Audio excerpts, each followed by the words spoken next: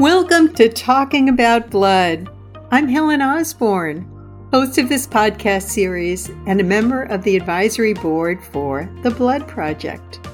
I also produce and host my own podcast series about many aspects of health communication, and it's called Health Literacy Out Loud.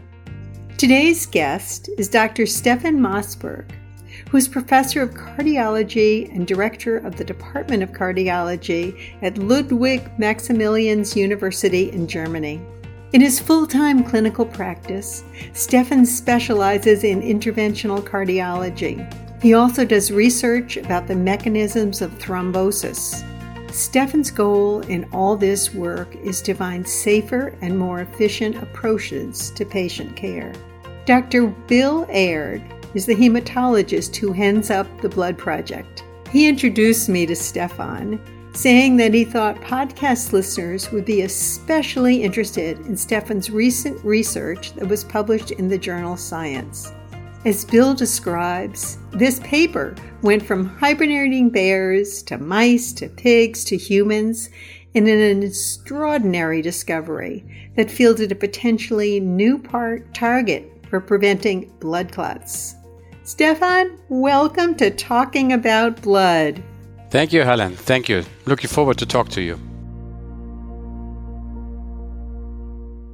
This is quite the leap from interventional cardiology, which is what you do all the time as you're seeing and working with patients in clinical care, to cross-species studies and with colleagues worldwide. How did you make that leap between those two bodies of work?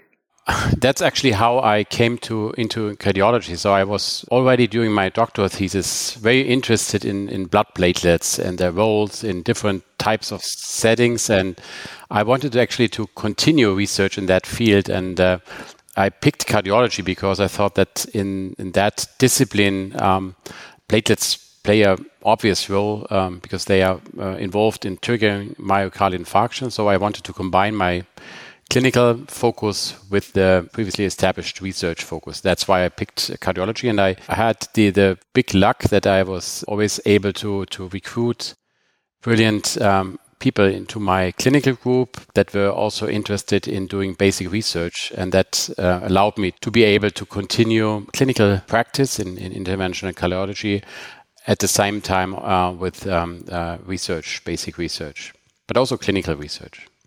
Thank you. So that kind of fills in the gap between the interest in blood and the interest in cardiology. They're intimately linked. But then let's go to the other part where this paper that Bill was so interested in and I find fascinating about hibernating bears. I mean, that's not your everyday practice, is hibernating bears. How in the world did that connection happen?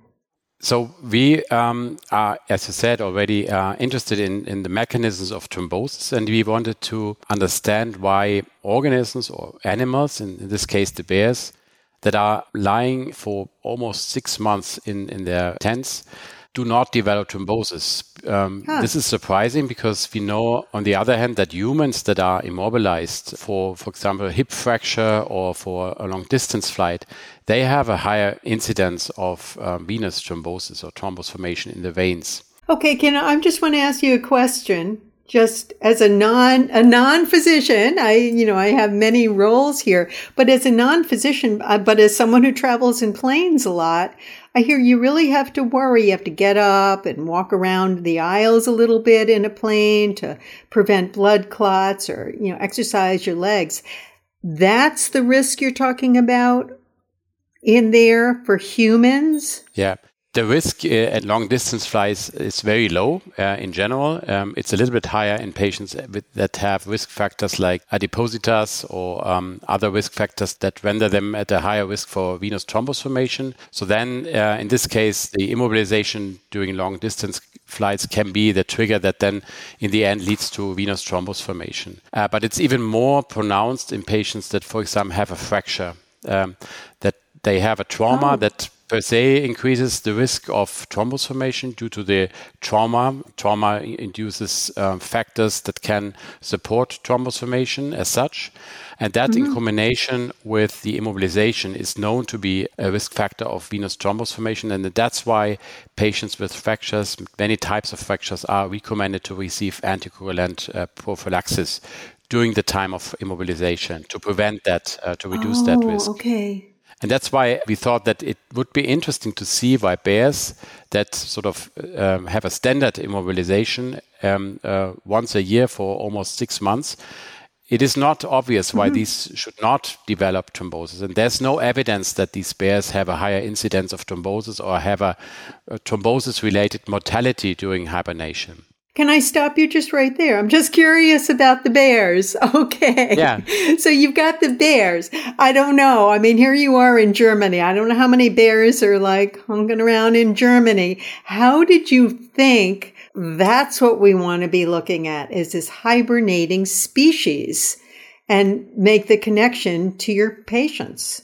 Actually, that was more or less a coincidence that we met Olaf Robert, who is one of the colleagues that is working for the Swedish Bear Project. And they are sort of managing all the research around hibernating bears. And we met them at a meeting and we discussed that it would be interesting to look at these bears because they are very standardized. We have a very well-developed structure of repeat measurements of blood samples of these bears. So it's a very well-established research project already without us that we got into contact, and we came across the idea to better understand why these bears that do undergo hibernation, that they don't develop thrombosis. And the overarching aim, of course, is why it could be a good tool to come across a mechanism that is a physiological mechanism that has an antithrombotic action that protects bears from developing thrombosis during hibernation.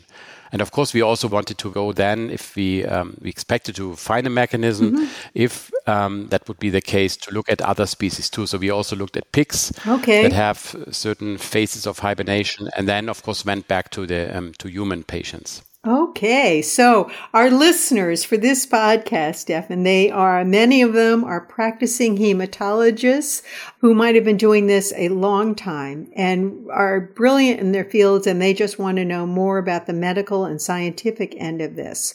Our listeners also include those who are early in their careers. Maybe they are in medical school, maybe they're considering going into some of the sciences. And then there are people just like me, like bears and humans and blood clots, like what's the connection? So I'd like to start from the top. For those who are practicing hematologists and researchers worldwide, what did you learn that they would certainly want to know? What did you learn from this study? So we looked at the bears first, and we looked at the platelet compartment and found that by omics approaches, and we found that platelets normally have a protein, which is a heat shock protein 47, that under physiological conditions without hibernation is expressed in platelets, but is heavily downregulated during hibernation. So it was the most prominently regulated protein when we compared awake bears compared to hibernating bears. And there was a strong downregulation during hibernation. And that caught, of course, our interest. And then we developed this further. We looked at the effects of antagonists to the protein. And we found that, for example, in mice, the antagonists have an antithrombotic effect. And we also looked at patients, and we found that long-term immobilization, like in patients that are paralyzed, also is associated with downregulation of this protein. So it appears to be a mechanism that is not only relevant in pigs or in bears, but also in humans. And it appears to be a physiological adaptation that is essential to act against thrombus formation. It takes some time until this mechanism becomes active. So once you have a fracture, the risk of thrombosis is increased because it takes several days until the protein becomes downregulated. And you keep using the term downregulation. Yeah, please. Can you just explain for me, for others, what you mean exactly by that term downregulation?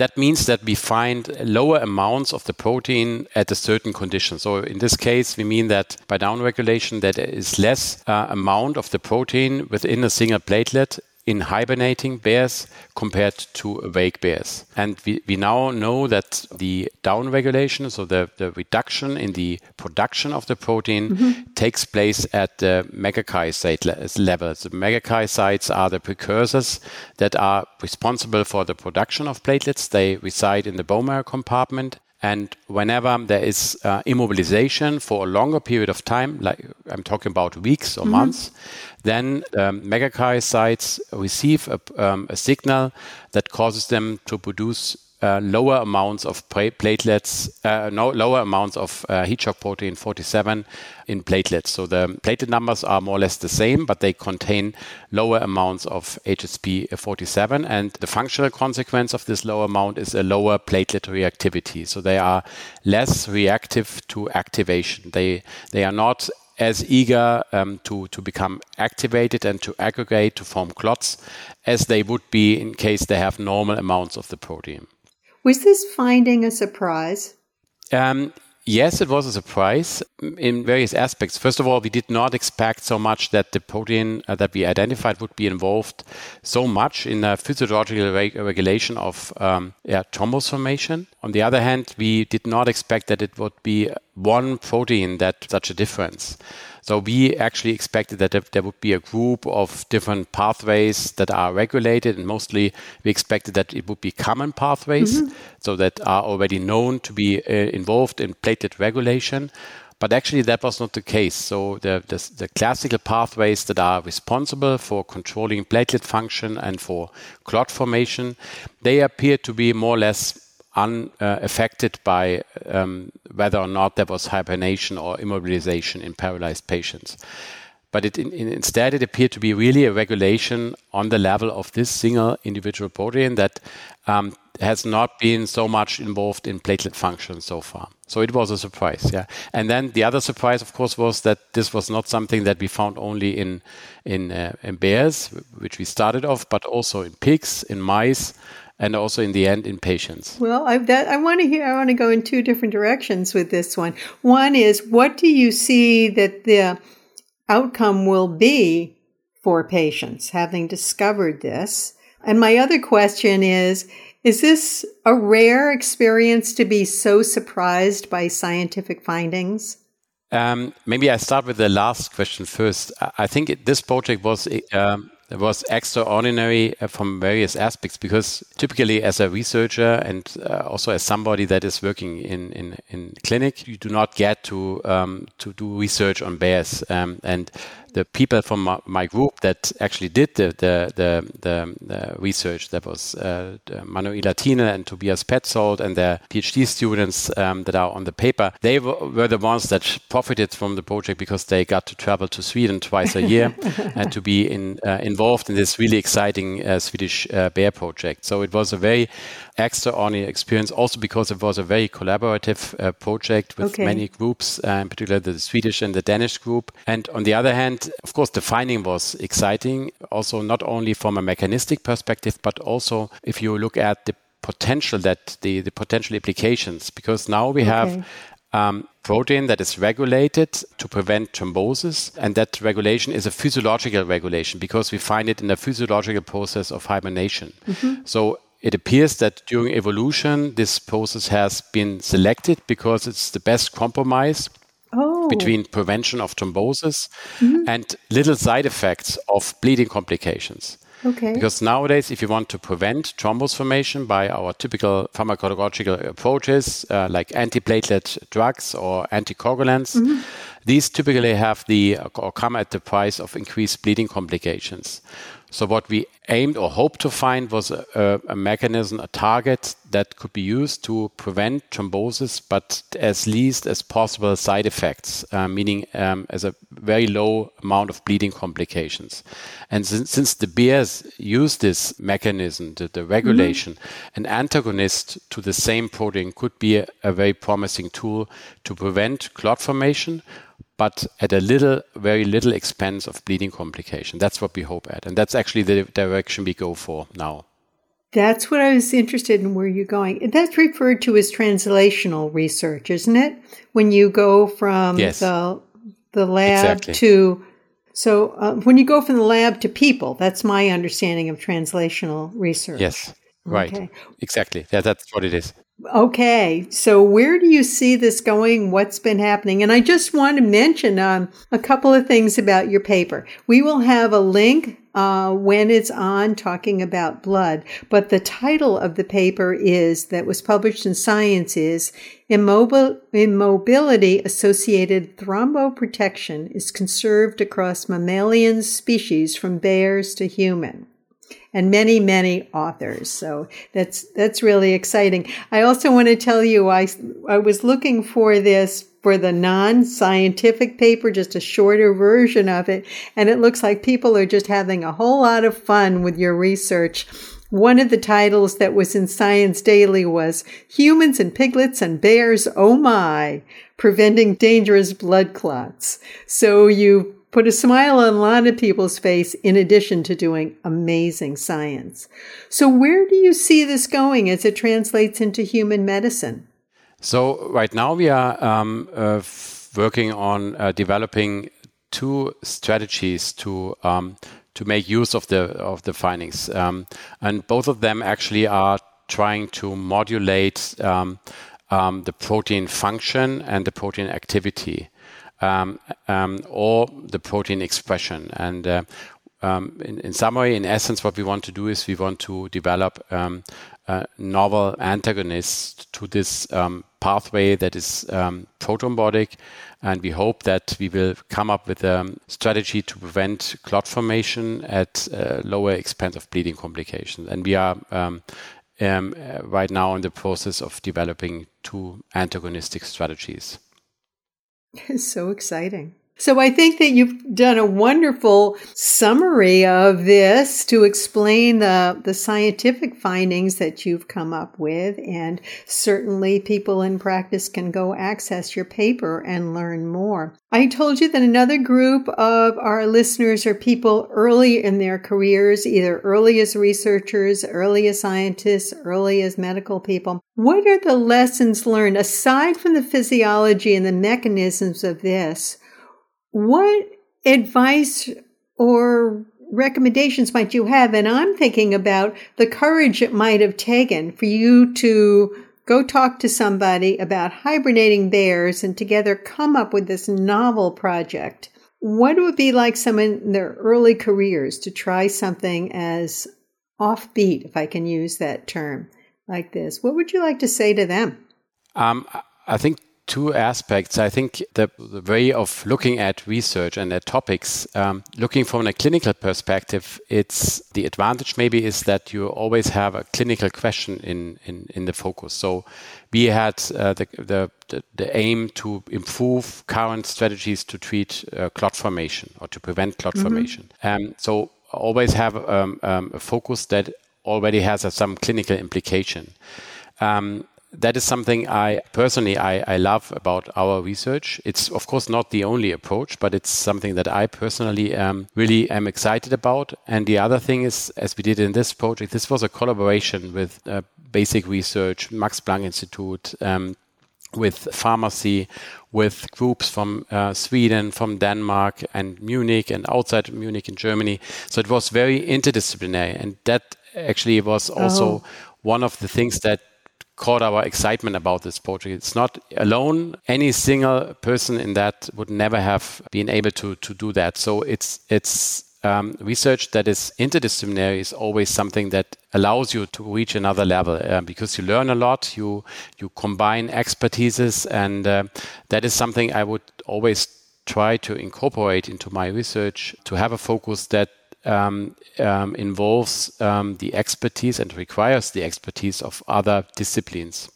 That's fascinating there. And you took a risk too. You took a risk about something novel and untried.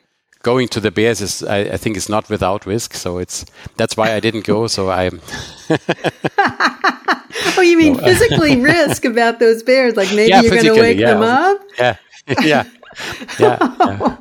I hadn't thought about that. I was thinking more in like that intellectual risk there and career risk. I know. No. So you also put a smile on people's face. What I also admire so much about your work and also my amazing opportunity hosting this podcast series is that I, as a layperson, can get something out of this too. So you're talking about your interdisciplinary collaboration, you're adding humor, you're coming up with true value for helping us all be healthier and, taking care of people. But you're doing this at many levels that approach all of us, the curious layperson, the person who's entering into the fields. I hope you're inspiring them to take some risk, and meet people perhaps in other disciplines, and your clinical work.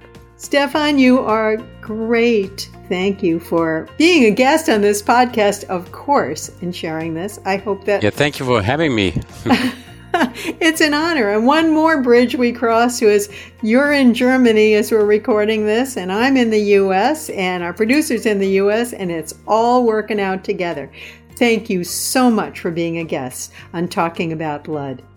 Thank you very much for inviting me. It was a great pleasure for me.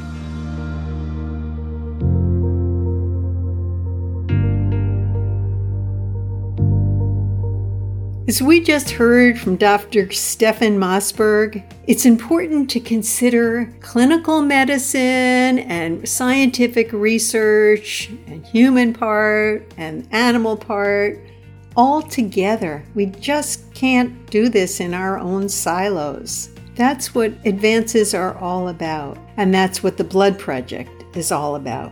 To learn more about the Blood Project and explore its many resources for professionals and trainees and patients, go to thebloodproject.com. I invite you to also listen to my podcast series about health communication at healthliteracyoutloud.com. Please help spread the word about this podcast series and the Blood Project. Thank you for listening. Until next time. I'm Helen Osborne.